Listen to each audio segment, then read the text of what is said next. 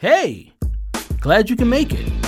And welcome to the Employee Cycle Podcast, where we talk to HR innovators, thought leaders, and even some disruptors about the latest in HR trends, HR tech, and you guessed it, HR data. Well, you've heard enough of me talking. Now let's start the show.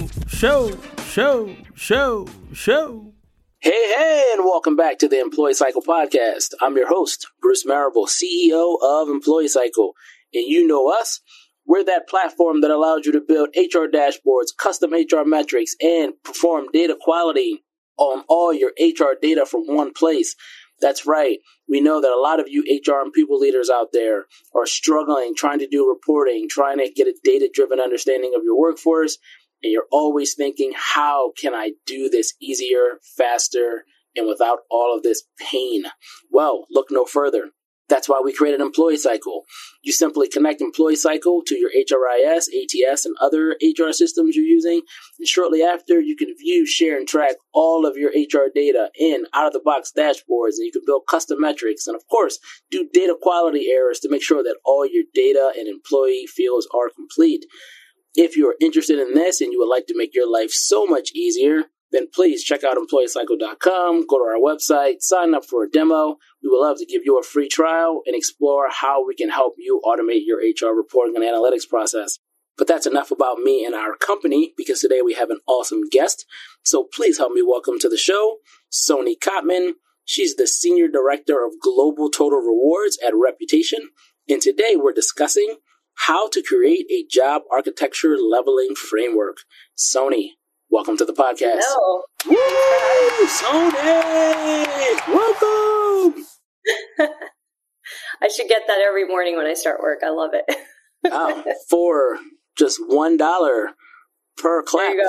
I am here for you. Just let me know where to show up, and you can get that entrance every time you walk into any place and or Zoom room. Done. All right. So, Soni, before we go into this interesting topic, we're going to kick this thing off the best way we know how, and that's by asking you, how did you end up in the wonderful world of HR? Oh, yeah, it's the $1 million question, right? Well, just like probably everybody else out there, I didn't have my heart set on HR as a career growing up, but I did, HR kind of just landed in my lap when I started my first contractor role for an architectural firm back in 2004. And I started off as just providing administrative support to all of the corporate functions. And somehow HR kind of just got a hold of me, and I ended up doing majority of my day-to-day for the HR team, which consisted of a couple of folks, and recruitment was really lacking. So I just took a liking to recruitment. I ended up put together a little proposal to the CEO to move me into a formal recruiting role. And the rest is history. I started off in talent acquisition, moved my way up. I've been an HR generalist. I've consulted for organizations. I've worked on staffing firms. I've done in-house corporate recruiting, and then slowly ventured out to leadership management, change management, building teams, and worked my way into total rewards. And here we are talking about level mapping and compensation. Awesome. Always appreciate a great HR origin story. All right, Soni. So today we're discussing how to create a job architecture leveling framework, which is a mouthful to say. It is. I apologize. Oh, no, it's all good. We are here to educate, and educate. So before we get into how to create this in efforts to make the most actionable interview possible, I first need to ask you, what is a job architecture leveling framework, and why is it important to do in the first place? Great question. So at the end of the day, is it really needed? No, you can definitely run an organization and a company without any type of framework.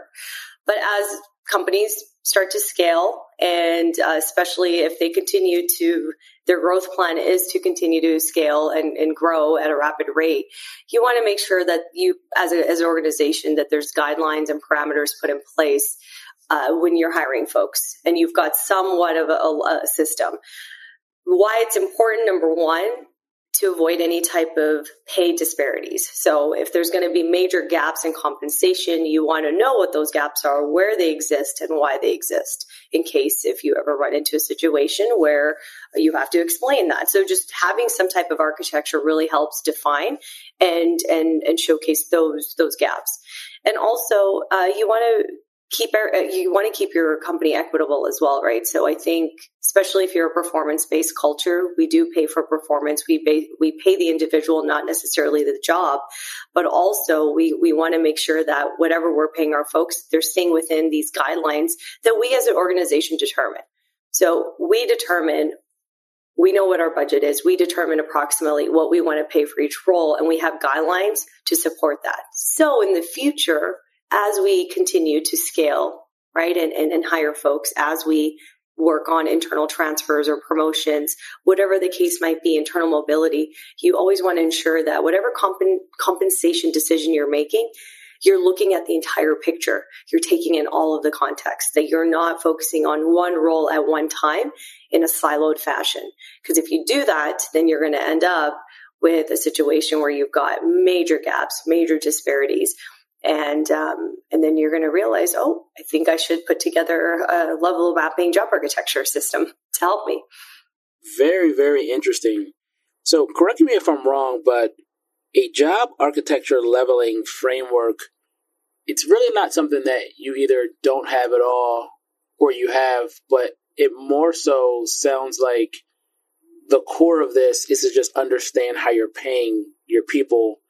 But if you really want to level up and have a much deeper, more comprehensive understanding of what this looks like, that's when you create this job architecture leveling framework. Is that correct, or am I thinking about this incorrect? Yeah, no, you're correct. It can serve both purposes, absolutely. But yes, that's correct. It's to really help kind of, I guess, really put together that framework and guidelines for your entire org. So no, you're absolutely correct. Okay, great. I appreciate that. So then for our audience, if they hear this and it may sound scary, it may sound like they couldn't imagine having enough time or resources or energy to put this together, I would love for you to help break down, for anyone who is interested in doing this, where do they start and what would they have already have done to then move this in the direction of what we're talking about today? So for starters, I work in tech. That's typically been all of my experience too throughout my career. So when I speak to leveling today, it's primarily in the tech vertical. So I just want to kind of make that known, because I know you got folks in BFS, you got folks in retail, healthcare. It differs, right? But in tech, how you go about putting together a framework. So we use Radford, which is a very well-known tool. Some might have heard of other comp tools like Mercer, but Radford is the main primary tool that most tech companies use. So a lot of the leveling and the terminology within Radford is wide known on a national level, right? So what we've done is we've taken our tool Radford, where we get all of our level mapping data, external data. So if we have a job that opens up, we're looking to hire for a brand new role, you can plug in what the criteria is, the location, the job family, the job function. Is it an individual contributor or is it a manager role? Depending on what you're looking for, you can plug in the data, and Radford then spits out or gives you a range. It gives you a minimum, mid, and max. So now you've got a wide comp range, and now you've got a level for that particular role. So Radford gives us all of that external data. Now, when you're building out a job architecture, you can take that data from Radford, all the different levels, and you apply it to your current infrastructure. And then from there, you start mapping your employees as to, depending on their level of performance and their actual level of role that they're hired for, what level they should be mapped to. And once you've got that, now you're slowly putting folks in these buckets, so to speak. So for example, if I'm an individual contributor, midway through my career, I would be a P3 or a P4. P stands for professional. Professional level 3, let's say professional level 4. I want to move up. Now I want to move up to more senior level. Okay, so now we're looking at moving me to maybe a P5 or a P6. Well, what does that look like? What do I need to get there? How much experience do I need to have under my belt? So not only are we mapping folks to the correct level, But all the while doing it, we're actually putting together Career Matrix, which is a second part of this huge initiative. And what the Career Matrix does is it really helps you put together somewhat of an internal mobility program to allow your employees to not only see what current level they're at, but what do they need to do to get to another level? What are the skill sets that they need to adopt over the next year or two? How long is it going to take them to get there? Especially if you're moving up 2 levels or 3 levels, that's not a 1-year move. That's not a 2-year move. For some folks, it takes a few years. But not knowing that, I think that's what causes a lot of just not necessarily turmoil, but people jumping ship, people not feeling like they've got growth opportunities. So this job architecture that we're doing, and I think in general, it's multi-purposes, right? So it's not just getting folks mapped and now we've got comp ranges for everybody and we know approximately where everybody is and what they should be paid. But you've got the career matrix part of it. You've got the retention part of it. You've got the growth part of it.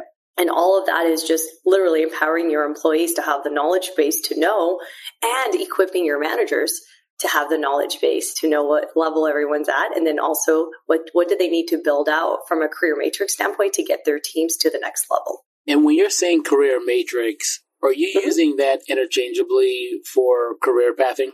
Or is that something different? Yes. No, same. Okay. As you're providing insights around this career path and you're using this job architecture leveling framework as the core of that process, how many people are involved in all of this?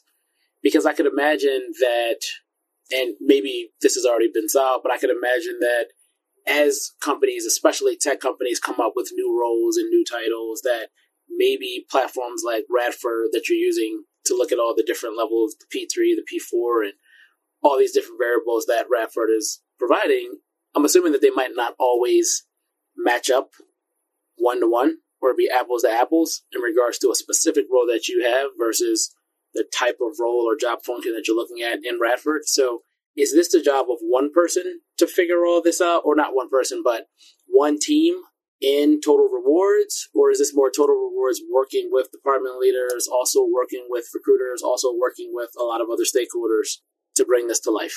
So the actual project itself, it's myself and my team. So I've got a couple of team members that are supporting, and we're working in partnership with our HR business partners. So we have a couple of HRBPs that are very well versed in the business, right? So you look at HRBPs, front of the house, you look at compensation, Total Rewards, back of the house. So me and my team, we're back of the house. We're creating all of the processes, the systems, the infrastructure to serve and support the business. So I'm actually partnering with the front of the house, our HRBPs, to help implement, deliver, gather all of this data. We are working in collaboration with the business. So each business leader, we've met with them and we've gone through their entire team and we've mapped everybody. And then from that, we've also have given them the basic framework that they need to start putting together the career matrix or the career pathing. So you got to look at career pathing as it being very individualized to each department, right? So in engineering, for example, P1s, P2s, P3s. So we've got P1s all the way through P6s. We've got M1s through M6s. M is a manager role. P is professional. S's are support. Those are really, really entry-level back-end. We don't have a lot of S's. A majority of our business are in the P's and the M's. And then our fourth criteria that we're using for mapping is our E codes, E1, all the way to E5. And those are executives. So anybody that's a VP or above is in an E code. But to map everybody, each leader knows their team best, right? We can come in and use our best judgment as HR based on the job description and the role and what we think that this individual is doing. But from a performance standpoint, from a level of experience standpoint, the leader knows their team best. So we're working in partnership with the leader to determine which level each individual needs to be mapped at. And then the leader is working on putting together their own career matrix for each of their areas of their business. So HR, for example, you've got Total Rewards, you've got talent, you have benefits, you've got HRIS. Each function within that family is going to have an entirely different a different career matrix. So a P1 to a P2 to a P3, the criteria for a recruiter is going to look a lot different than an HR ops person. Going from P1, P2 to P3, just like in engineering or marketing. And going from a P2 to a P3 to a P4 is going to be very different than an engineering P2 to a P3. So the reason why I'm kind of breaking that down is because I want to just, explain that this is not a one person or one team initiative. It is a big collaboration, but the leveling data, the definitions, all of that, the glossary of terms, everything, essentially I own that with my team. And we're the ones that are kind of working with their HRBPs to go out to the business and implement it. I hope that helps. Did that answer? It did. Thank you for that. This all seems like a very comprehensive and data-driven process. Yes, it is. What have you learned? Yeah, this is a lot. What have you learned that you think you can share with the team from things that you and your team got right throughout this process, and also things that you wish you could have had a redo over that could help our audience avoid some potholes or potential issues as they go through this process? I definitely. The biggest thing that I can share with the audience out there and the viewers listening in is that really, really understand what your compensation philosophy is prior to even beginning this exercise. Just have a really solid idea of what your comp philosophy is. What is it that you're trying to accomplish? What is it that this data is going to do, right? Are you trying to put this together just to have comp ranges so you know what to hire people in? Or are you doing this so you actually can build out a career pathing? Are you doing this so managers are more hands-on with their orgs and they can access all this leveling data and make decisions without partnering with HR? Each company, it's each to their own.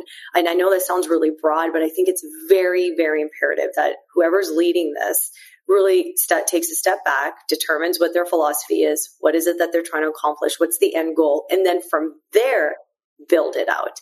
If you don't have that in the beginning, which, I've learned through the work I've done, is that you're going to run into roadblocks that you won't be able to make certain decisions because you don't know yet what your philosophy is, what you're trying to do. So when you're having conversations with leaders, when you're talking about leveling, when you're discussing, when all of this gets built out in your HRIS system, for us, it's Workday, I need to be able to understand and answer and be able to communicate to the business on, okay, how is this data going to be used? Who's going to have access to it? What are they going to see? What are they not going to see? What are the managers going to see? All of that. So there's the philosophical part of this, right? And how each organization treats comp. Do you have set comp ranges that you abide by, or are they just simply more guidelines? And if you're in tech, it's a performance-based industry. Everybody knows that. It's not these hard lines where you got to pay your level 2 engineers this amount and that's it. You want to stay competitive also without going over your budget either. So there's a lot of things to take into account, but I think that would be my biggest takeaway, is just really determining and outlining the philosophy part of it prior to beginning and executing on such a large initiative. That's really interesting, especially the philosophy part. You may have already covered some examples as you were going through everything you should be thinking about when first starting this process, but can you give a very concrete example of what a compensation philosophy is? Oh, absolutely. So for example, a compensation philosophy for me would be, what type of organization are we and how often? So guidelines on promotions, how much? How often do folks have to be in their roles to get promoted? Do we want our employees to have access to their current level and then what the market data is for that level, or do we not? And the reason why you wouldn't, and why I would lean more towards that, is because market data is market data. That's all it is. And you can literally plug in data and cut it in 20 different ways till Sunday and get a different number. So it's important to understand all that when you're putting together your philosophy. So as a company, do we want employees to see their current level? Do we want them to see what they need to do to get to the next level?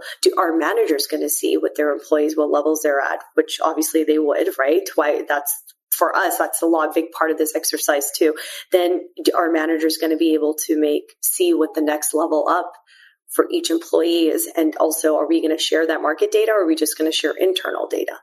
And then the other part of the philosophy too is really understanding, just the total reward statement and package. And again, how are we going to make that visible? And in what shape or form are we going to show that to our employees? Part of this too is employees don't understand or do not, but they tend to forget that their total comp package is much more than just their salary. So part of this philosophy also ties in with the rest of the rewards that they're getting, like benefits, stock options, if companies offer that, PTO, right? Depending on what your PTO policy is. We have unlimited for our exempt employees, so that's kind of we don't really, it's a bit of a moot point, but still it's something that's part of their comp package.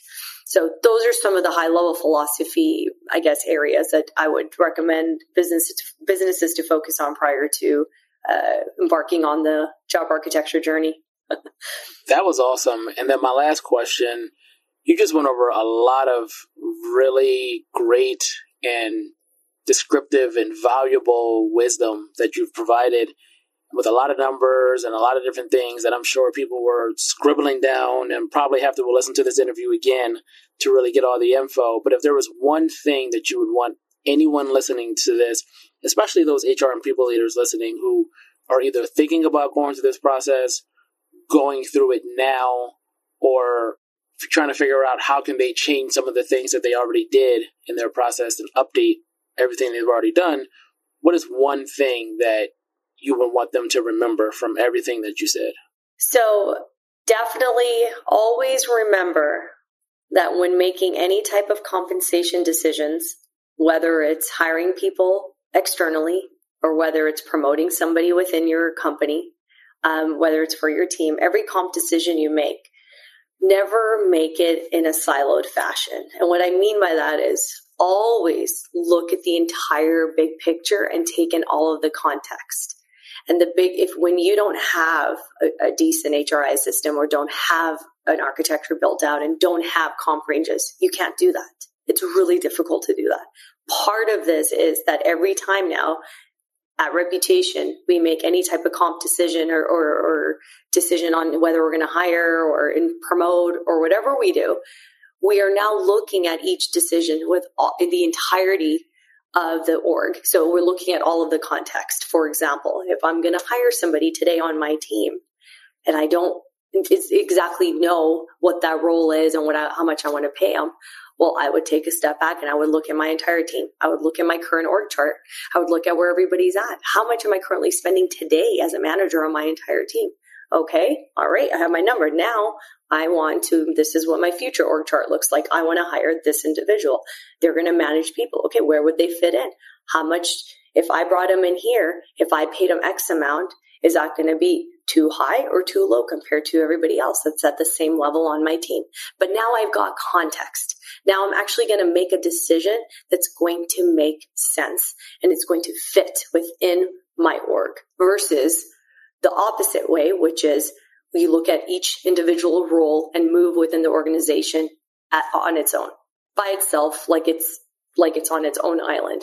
And that is a lot of ways companies still operate. And I think if anybody that's going to look at starting or putting something like this together, it's really important to really take a step back and just remember every decision you make comp related. Don't make it in an individual siloed fashion. Look at the entirety of the org and the picture and look at what you're trying to do. And then take in all the context and then make the decision and make sure it's actually equitable and it makes sense within what you're building in your org. Soni, this has been such an awesome and educational interview. I know I've learned a whole lot, so I'm sure our audience, again, is just scribbling down notes and trying to retain as much of this as possible because you really broke this down in a way that I have never had anyone on the show do this, so kudos to you and really appreciate everything that you shared today. So thank you so much, Soni. Woo! Go, Soni! So where can people... it. Thanks for having me. And I'm available on LinkedIn if anybody wants to add or connect. I'm a big networker, so I'm definitely open if anybody has questions or, any of that. I'm available, so I appreciate it. Thank you for the opportunity. Awesome. And we'll be sure to include all that contact info in the show notes. So for everyone listening out there who enjoyed this interview as much as Soni and I did making it, please leave us a 5-star rating. Also, if this is your very first time listening to our podcast and now you're hungry for more episodes, please subscribe to the Employee Cycle podcast on Apple Podcasts, Spotify, and all other major podcast platforms. And last but not least, all of you super awesome HR and people leaders out there, please continue to hire, train, and retain the best workforce possible. Thanks. Later, kids.